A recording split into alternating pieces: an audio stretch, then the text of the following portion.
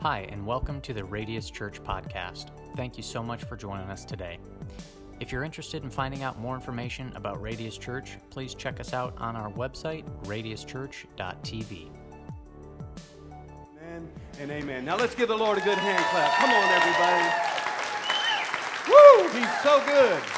He is just so good.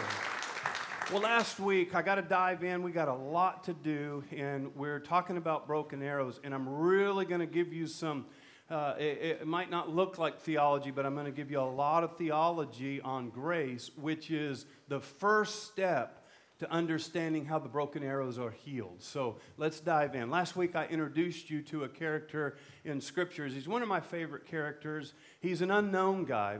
You don't hear many messages about him. His name is Mephibosheth. And his story starts around 2 Samuel chapter number 4. And here's what his story looks like. Saul was the very first king of Israel. And so his son was heir apparent to the throne. His son was Jonathan. Jonathan became great friends with a man by the name of David. David is the guy that killed Goliath, okay? David is going to be a foreshadow in this message of who Jesus will come to be in the New Testament for us. So Saul's the first king, then we got Jonathan, and then when Jonathan's done being king, his son, which happens to be Mephibosheth, would be next in line to rule and reign under the umbrella of the kingdom. Whew, all right? I'm already preaching, everybody, okay? And the problem is that Jonathan and his father Saul died on the battlefield. And Mephibosheth was left with a babysitter or a caretaker.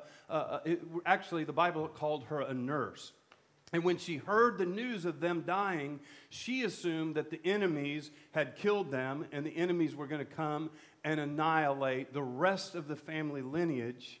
So she picked up Mephibosheth to run and hide with him. And in the process of picking him up, the Bible says that she dropped him and he became crippled in both legs. And so that's the character, leaving him for the rest of his life until David intervenes. Remember, David is a picture of Jesus. All of us are damaged at some level until we allow the King Jesus to intervene in our lives, right? And so Mephibosheth is a picture of where many of us find ourselves today, whether you're listening online. And by the way, I made a mistake. I wanted to welcome all our Tiny House Village that is watching online this morning. We welcome you and thank you for being with us. So Mephibosheth, he gives us a picture of what it can look like to be rescued out of the slums and brought into the kingdom. The thing about the story is that his legs are never healed.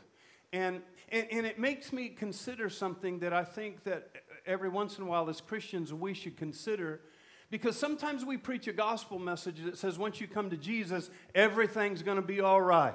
Matter of fact, we sing gospel songs about that. We sing songs that everything's going to be all right. But how many of you know just because you're a Jesus follower doesn't make Mondays always merry? I mean, you know what I'm saying, right? I know it'll all be all right in the sweet by and by, but how many are struggling in the meantime while we're waiting on the bus to come pick us up, right? There's some battles, there's some struggles, there's financial issues, marital issues, relational issues, health issues, all kind of battles.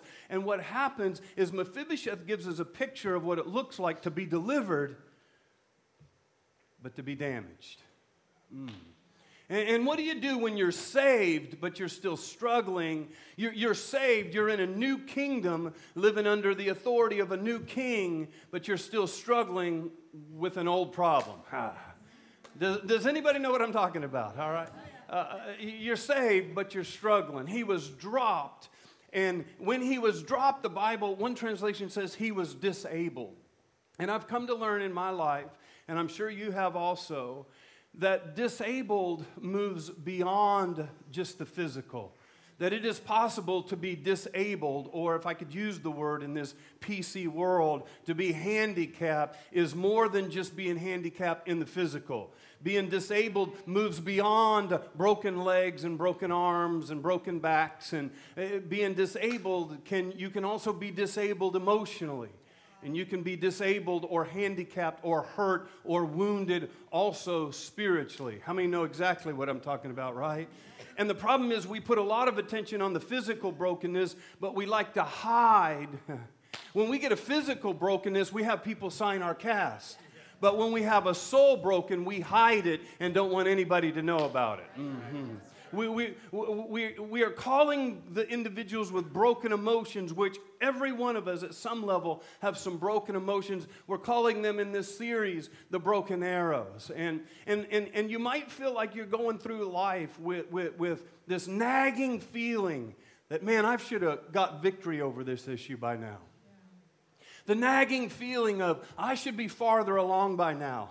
I've been serving Jesus for a long, long time, but I still have this brokenness about me. And I would submit it is because maybe oftentimes either we as a church are guilty, but we deal with the spiritual, which is wonderful. But Jesus came not to just give us life in the sweet by and by, but abundant life, healthy life, life-giving life while we're here on this earth. Right, everyone?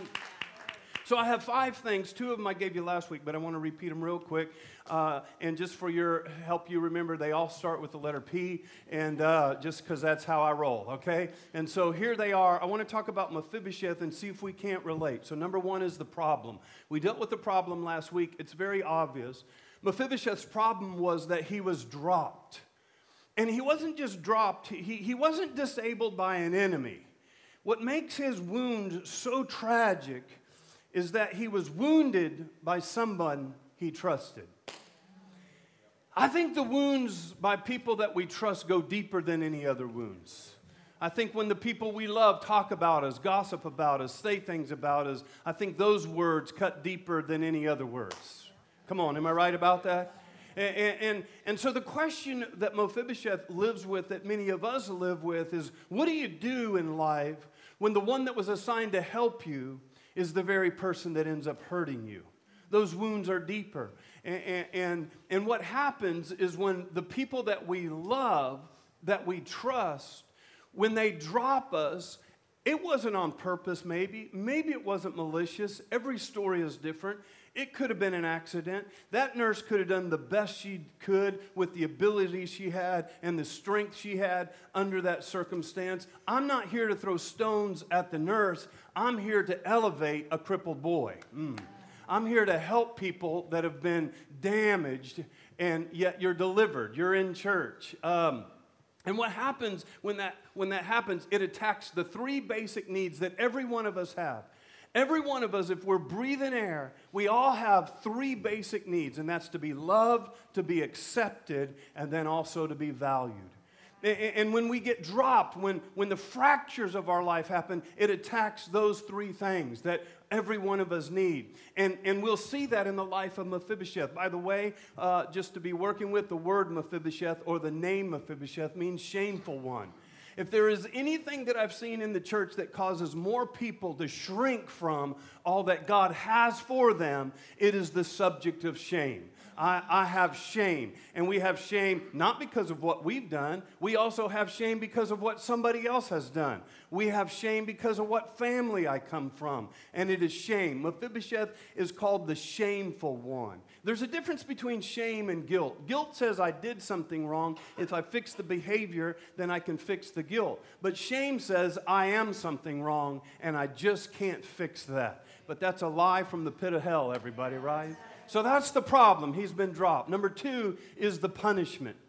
The punishment is this, is that we often begin to punish ourselves because we are broken and we feel shame and we feel condemnation. Now, Christians, help me with this. When we feel condemnation, does it make us want to go towards God or away from God? Yeah. And so when we are broken, what happens is we begin punishing ourselves not by moving closer to God, we move further from God. As a pastor, I hear people say, I just didn't want to come to church because I was ashamed of what I did on Saturday night.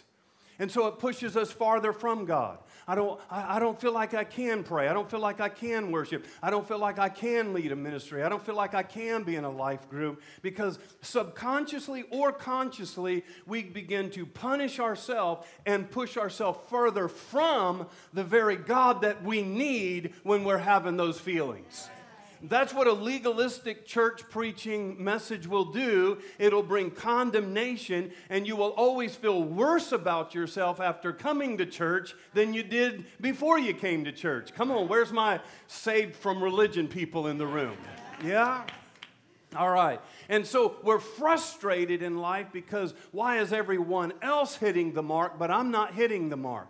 Why is everybody else having this great relationship with God, but I'm not? And words like this, statements like this will come in our mind. I just always mess up. I can never get it right. I'm never going to get over this. And we punish ourselves, or we self-sabotage. We sabotage relationships. We sabotage marriages. We sabotage our life groups. We murder with our mouth, because what's happening is we're punishing ourselves, saying, I don't deserve to be loved. I don't deserve to be accepted. I don't deserve to be in that circle. So without even realizing it, we punish ourselves. Mephibosheth was punishing himself. He was living in a place called Lodabar. Lodabar, by the way, is the place of no communication. All we got to know is the definition of Mephibosheth and the definition of the place he lived, the who and the where, and it explains a lot, doesn't it? The who, the shameful one. Where's he living? In the place where I'm not going to talk about it. What happened in this house stays in this house. I'm too ashamed, I'm too full of shame to talk about how I got dropped. It's too embarrassing. I don't want to talk about it, but it is the secrets that make us sick. And until we share our secrets, we will never get healing of the crippled legs. Come on, everybody, right? Lodabar. He was punishing himself. But something happened. Something happened before Mephibosheth was even born. It's found in 1 Samuel chapter number 18. I won't read it again. But Mephibosheth's father, Jonathan, made a covenant with David. Remember, he's a picture of Jesus. He made a blood covenant with Jonathan. They cut their hands. They drew blood and made a covenant. And the covenant sounded like this. You can read it in 1 Samuel 18. It says, I promise that I will show kindness to your family and everyone in your family, and you will show kindness to my family and everyone in my family. Let me interpret that a little bit. Let me use a different word besides kindness, because it's synonymous with the word grace. Isn't it great that we serve a God who is a kind God, a kind Savior, a gracious Savior, right? And so they made a covenant. And if we don't understand grace, and we don't understand this covenant, yeah, David made a covenant, but let me tell you a bigger story, because all of us are Mephibosheth. And all of us have been dropped by sin. And all of us have some disabilities and some fractures and some brokenness at some level. Some are more obvious than others. But there is a God who sent his only begotten Son, Jesus, who made a blood covenant, and the scars represent the blood that was shed. Come on. And if we don't understand God's grace through Jesus' blood, and that he was punished for us, and that he made a covenant for us, what happens then is we begin to punish ourselves. Watch this. I know churchgoers that are the biggest self-punishers than anybody. So don't mistake just because they're in church today that they've got it all together. I've watched people use religion as the tool to punish themselves for how shameful they are for the brokenness of their life. And if we're not careful, religion will pour fuel on that to try to make you look better on the outside. But Christianity is not about behavioral modification. Christianity is about a grace that is applied from within, and the ankles get healed from the inside out. Come on, everybody, right? Number three is the power. I'm just going to tell you, you're going to get nervous on this one because it's longer than the last two.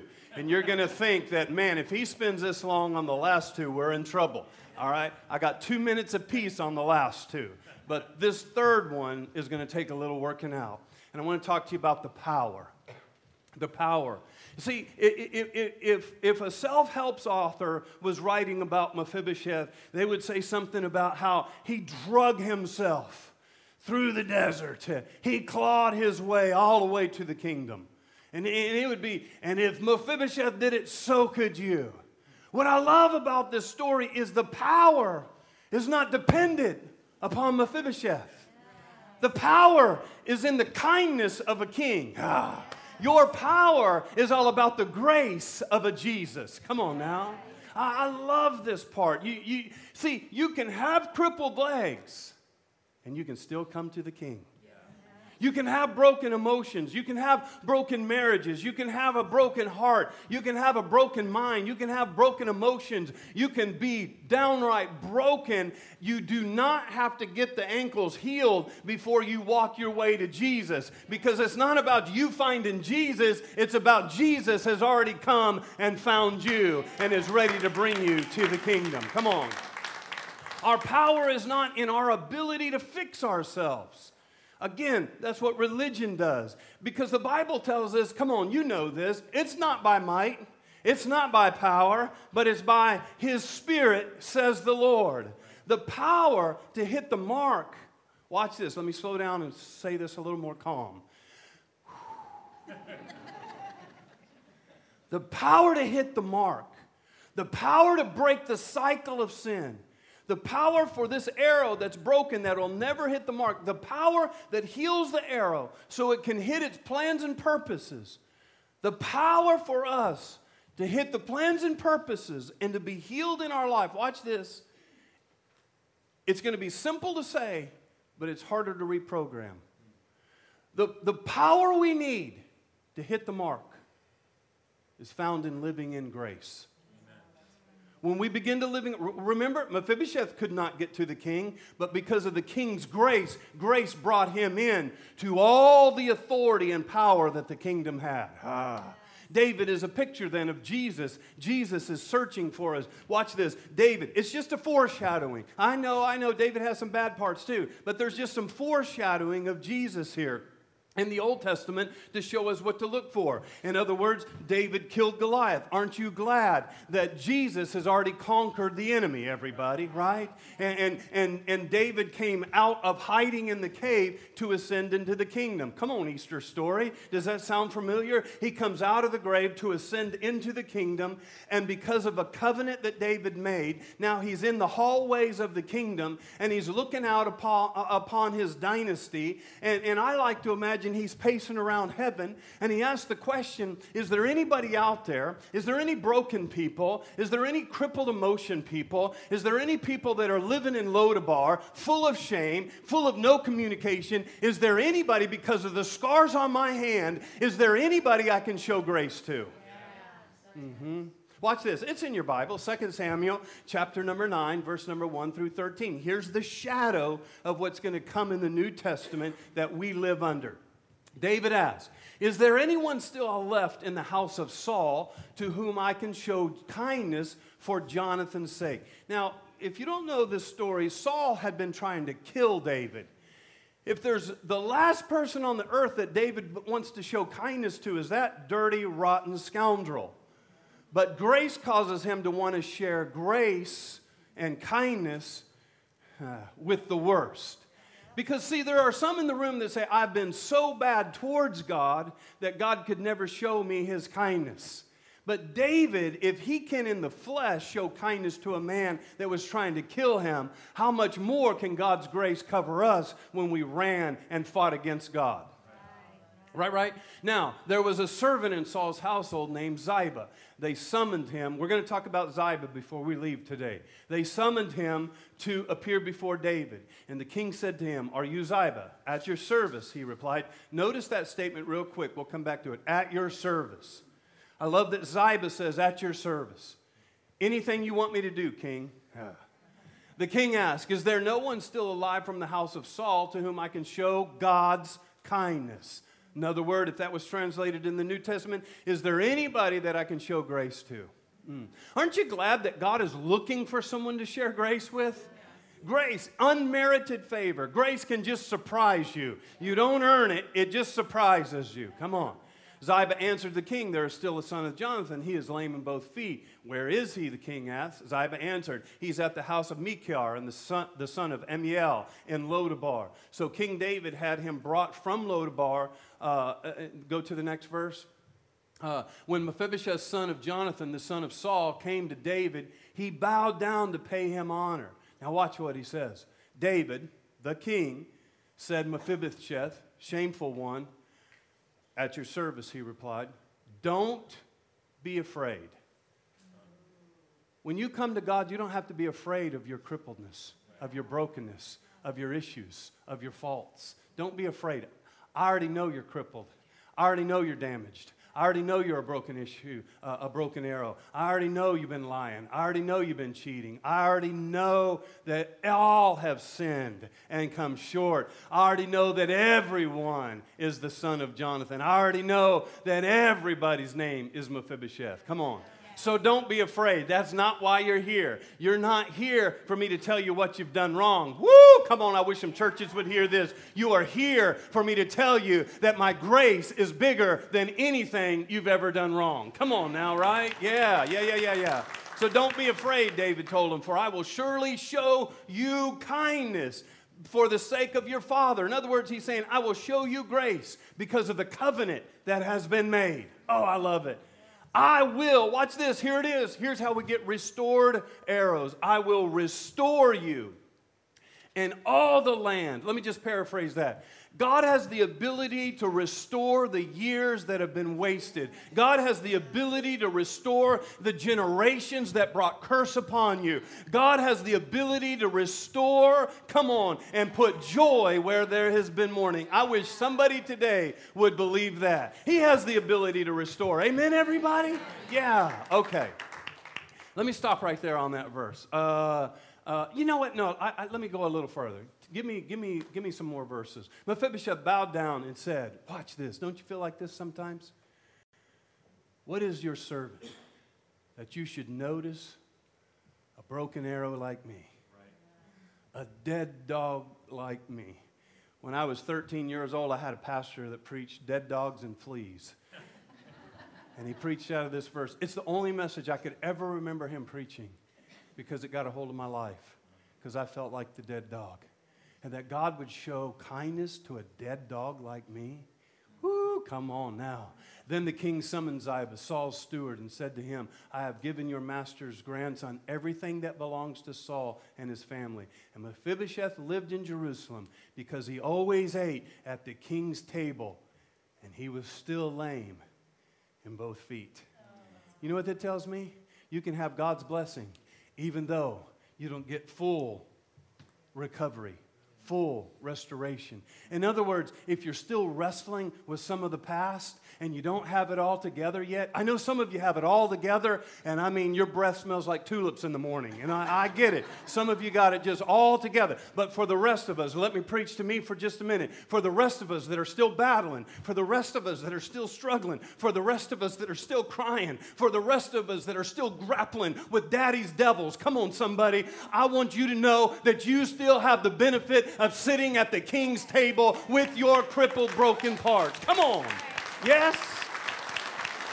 Watch this. I love that last verse because what it says to me is you don't have to be perfect to eat at the king's table. You don't have to be perfect to pray. You don't have to be perfect to worship. You don't have to be perfect to be used by God. Now watch this. Now let me dive into a little bit right here.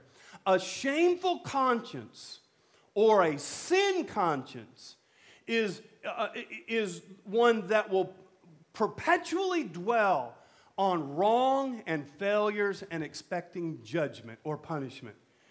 So a sin conscience, watch it. This is why this is important. If we have a shameful conscience, I'm so bad, then we will constantly dwell on failures and always be expecting judgment.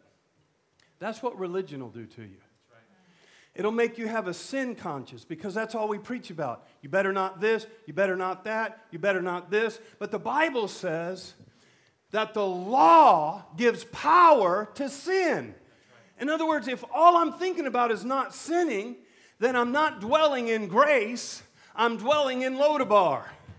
Come on, is that making sense to anybody? So when we have a sin conscience, that's all we're thinking about. Oh, I better toe the line. I better pray more, better worship more, better not this more. I'm not saying any of those things we should do more or less at all. I'm saying what we have to have is a grace conscience. If we have a sin conscience, it's all about us. What did we do? How did we mess up? But we live in a grace conscience. It's all about what Jesus has already done. Now it's not about what I have to do. It's about what I get to do because I live under His love and His kindness and His umbrella, and He keeps feeding me at His table. Now I don't have to pray. I want to pray. I don't have to worship. I want to worship. Come on. It's the difference between a sin conscience and a grace conscience. Come on. Are you hearing that today, right? God loves you. The power for broken arrows to be restored is not on all the things we mess up on. It's on His grace, and it is grace that gives us the power to overcome. Let me show you this one more way. The devil has been armed with the law ever since Adam sinned. And the law says, I'm crippled because I'm unable to get to the kingdom. Right? Come on. I mean, we can't keep enough 10 commandments to get to the kingdom by ourselves. We're spiritually crippled, which brings then condemnation. Man, I did this wrong, sin conscious, I did this wrong, and so we have condemnation. Then we come to church. If you've ever been in a church crowd filled with condemnation, it is the worst church service you'll ever be in because nobody feels like they can pray, nobody feels like they can worship, there's no liberty, there's no freedom, there's no joy because everybody, it just sucks to be here because I have shame overriding because I'm trying to get to the kingdom on my own. It brings condemnation. But Jesus came and He fulfilled the requirements of the law. So now the devil can no longer use the law to condemn you with. How many messed up this week? Be honest in here. Come on, let me see. Somebody messed up that probably was against something that God wanted. Those of you that didn't raise your hand, that's your mess up. Right? But we don't come in here condemned. Why? Because His grace is bigger than all that. And Jesus already fulfilled all the law, and now in Him I live, under His kingdom, at His table I move, even with my crippled ankles. But as I sit at His table, my crippled ankles are covered in Him. Woo, come on, let me show you Colossians chapter, I'm almost out of time, chapter number 2. It says this, when you were dead in your sins, when you were crippled, living in Lodabar, right? Okay, God made you alive with Christ. He forgave us all our sins, having canceled the charge of our legal indebtedness. We talked about that in this series. We were legally indebted because of our sins, but because of what Jesus did, it canceled our debt, right? Which stood against and condemned us. That's why there is now, therefore, no condemnation. He has taken it away, and He nailed it to the cross. Whew, do I got any more on that? Yeah. And having disarmed the powers and the authorities, He made a public spectacle of them, triumphing over them by the cross. In other words, the devil had the law to condemn you with. Jesus showed up, fulfilled the law, died on the cross in our place, forgiving our indebtedness, taking and disarming the devil from ever being able to condemn you with what you did wrong again. Because His grace. Come on, Mephibosheth, can you just see him at the table? Tablecloth. And when he pulls up to the king's table, he looks like every other son. Because he's covered. His brokenness is covered. Oh, my. Look at Mephibosheth at the king's table like one of the sons. 2 Samuel chapter number 9. Watch 2 Samuel 9. So Mephibosheth ate at David's table like one of the king's sons. You're a son. You're a daughter. Quit disqualifying yourself because you have something broken. Because you're not Mephibosheth, we're all Mephibosheth. And we all get to sit at God's table. Isn't that good? That's what grace, crippled legs and all. Through grace you are forgiven once and for all. There is no more shame. That's what restores the broken arrow. What gives us the power to overcome and restore the broken arrows is no longer living under shame. If you keep living under shame, you just keep repeating the same thing. But when you realize there's no shame, you don't have to hide from God when you mess up. You run to God when you mess up. I told you there's going to be some theology in that. Are you guys grabbing it? Okay. In grace, now watch this real quick and we'll move to point 4 and 5 and let you go. In grace, Mephibosheth has his three basic needs met. Remember, love, acceptance, worth. And there's a great argument that all those things were missing in his life. But in grace, they're met. Let me show it to you in the New Testament. Watch each need being met in a New Testament verse that would be obviously applied to Mephibosheth, but it's applied to us in the New Testament. Ephesians chapter 2. Watch if you don't see love, acceptance, and value all being met. As for you, you were dead in your transgressions, okay? And dead in your sins, okay? In other words, you were crippled like Mephibosheth, in which you used to live when you followed the ways of this world and the ruler of the kingdom of the air. The Spirit who is now at work in those who are disobedient. In other words, the Spirit is still working on those that haven't come into the kingdom yet. All of us also lived among them at one time, gratifying the cravings of the flesh and following its desires and thoughts. Like the rest, we were by nature deserving of wrath.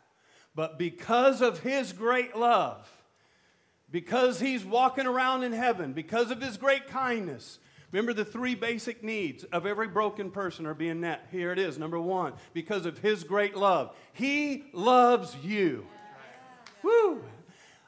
God, who is rich in mercy, made us alive with Christ. Acceptance. I'm now seated with Christ. That's acceptance, everyone. Come on, if that's not enough, made us alive with Christ. Even when we were dead in our transgressions, it is by grace that you've been saved. Go on. And God raised us up with Christ and seated us with Him. There's acceptance again. He seated us with Him. We're sitting just like Mephibosheth with all the other king's sons with broken ankles, but we're seated with Him. That's acceptance. Even more acceptance that you can sit there with broken ankles, come on, broken spirits, broken emotions, and that we're accepted in Him. It goes on and it says this, in order that in the coming ages He might show the incomparable riches. Come on, there's value. Love, acceptance, and value. God heals them through His Son Jesus and through the ministry of grace. And somebody ought to just, right now, just thank Him for His amazing grace. Right, everyone? Come on now. All right. And go read that on your own. I got to move on. Number 4, let's talk about the peace. We got the power. Let's talk about the peace. Where the peace comes from, see, shame has taught us to be occupied with self. But grace teaches us to be occupied with Jesus. And that's when peace starts moving in. See, when we don't have peace, we're occupied with ourself. Our mind is spinning out of control about us. It's a sin conscience. But when we have a grace conscience, our mind can be fixed on Jesus, who's the author and the finisher of our faith. And that brings us peace. The Bible says He is the peace that has broken down every wall. Remember the walls of Jericho? All right. The more occupied with self, the more crippled and broken I am. Is this right, everybody? Anybody ever deal with fear, depression, anger, anxiety? The more I'm occupied with myself, even in a religious way, the more crippled I am to live under the abundance of the kingdom. I know I'm giving you a lot, right? Okay, let me try to just do a little more. But the more I'm occupied with grace, the more at peace and occupied with my position in Christ. When I'm occupied with my position in Christ, then I have peace. Because the devil didn't give it, and the devil can't take it away, as I used to sing in junior church. All right, 2 Samuel 9:7, watch this. 2 Samuel 9:7, look at what the king said to the shameful one. Don't be afraid. Why not, God? The world is out of control. Why not, God? I have anxiety. Why not, God? Well, here's why. For I will surely show you grace. I surely have unmerited favor for you. So live in peace. I love that, okay? And there's more to that, but you can read the rest of it. Let me do number 5. Number 5, I hope you'll be encouraged with the potential that you have in you as Christ lives in you. Watch the potential that happens in Mephibosheth right away. 2 Samuel chapter number 9, verse number 7, part B. Here's the potential. You came broken. You're struggling with habitual sin, habitual habits that it's the same thing. Watch this. God says, it's okay. I'll restore you. How do I get restored? By learning how to be focused on grace and sit at the table with no condemnation. It's the first step. And when you begin to realize that God's in charge and it is His grace that brings you in, and we stop being sin-focused and start being grace-focused, it is the first step to getting us out from under the condemnation that pushes us from God and into the grace that draws us to God, and it is only with God that we are restored. Amen, everybody? Yeah, come on now. All right, so I will restore. I love this part. I'm going to restore to you all the land that belonged to your grandfather. I've prayed this for years. See, my dad and my mom, and their dads and their moms, and so on and so on and so on and so on and so on. They lived with crippled legs, never knowing Jesus. My mom and dad in their later years. But I said, man, what could have been if I could have had a good family tree? Yeah, but God says, I can restore all that to you. In other words, friends, what used to be doesn't have to be moving on. We got the third generation of Christians here, right? I mean, we broke a generational curse, and God began to restore as I began to understand grace and let go of my shame and pull up to the King's table. Now I got 2 kids that love God. I've got a daughter-in-law that loves God. I got a granddaughter. She's 3. She already loves God. Come on, everybody. In other words, what used to be does not have to be anymore. The way I grew up, the next generation doesn't have to grow up. God is saying, I can start today and restore what the enemy stole and pay back what every generation should have had. That is the potential you have by sitting in a black chair and grabbing a hold of this message today. Come on. Right? Watch this. If that doesn't fire you up, let me give you the word restore real quick. Give me restore. Restore means to reinstate. I was out, but I've been reinstated. I was out, but I've been reestablished. That's what grace does. It reinstates. It reestablishes. It brings us back to what God intended for us. I love that. I know you're hurt, but I want you to hear God say, I'm going to restore you. I know you've gone through some bad. I know. There hasn't been a single Sunday in this series I haven't preached it. I've watched tears flowing down people's face. I know. God knows. But He says, I will restore. I will reinstate. I know you've been lonely, but God says, I'll restore. I know your emotions are broken. I know you are in a hiding place of no communication, but God says, bring them to the kingdom. Now, I could close right there, but there's this one little loose end that I got to close up. And just in case you're not here next week, I want you to see 3 major characters in this story. Just 3. I'm just going to give you the 3. I want you to see it almost as a stage play. We have Mephibosheth, we have the king, and we have Ziba. Let me go through them all. We have Mephibosheth. Mephibosheth, we've already established through this message that we're all Mephibosheth.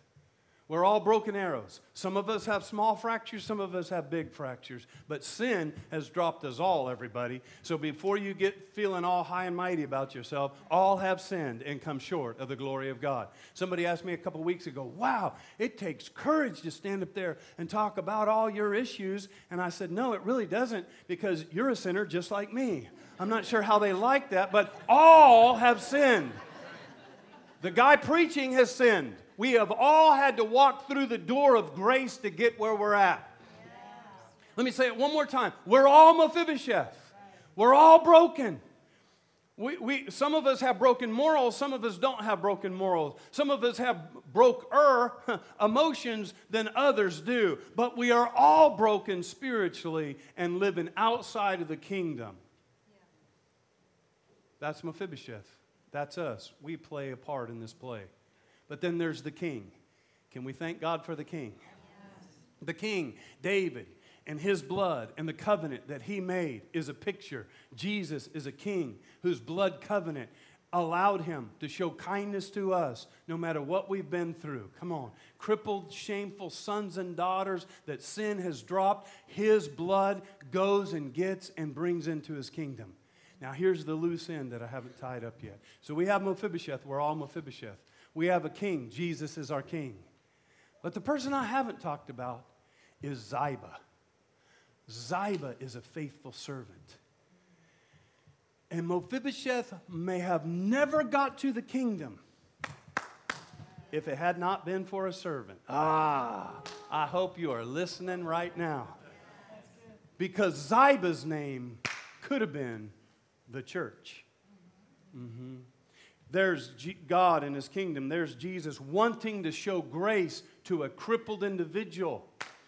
And he's looking, instead of him going, he's already been on the battlefield. He's already conquered Goliath. He's already ascended out of the grave. Now I choose to use my servants, called the body of Christ, called the church. And I put spiritual gifts in all of them. Come on. And I put personalities and talents and desires and hungers and visions and dreams in every single one of them. And all I need is a Ziba. All I need is a faithful servant. All I need is somebody to step up. All I need is somebody to say, no longer will shame keep me in the shadows, but use me, God. I'll go out there and I'll bring the shameful ones into the kingdom of God. Come on, everybody.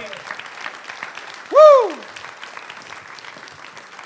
I wish he was about 20 years younger. I would pick you up, Matt, and I would carry you around. It gets exhausting dealing with crippled individuals. It gets exhausting carrying Mephibosheths. Man, they're exhausting because they get mad at you for trying to help.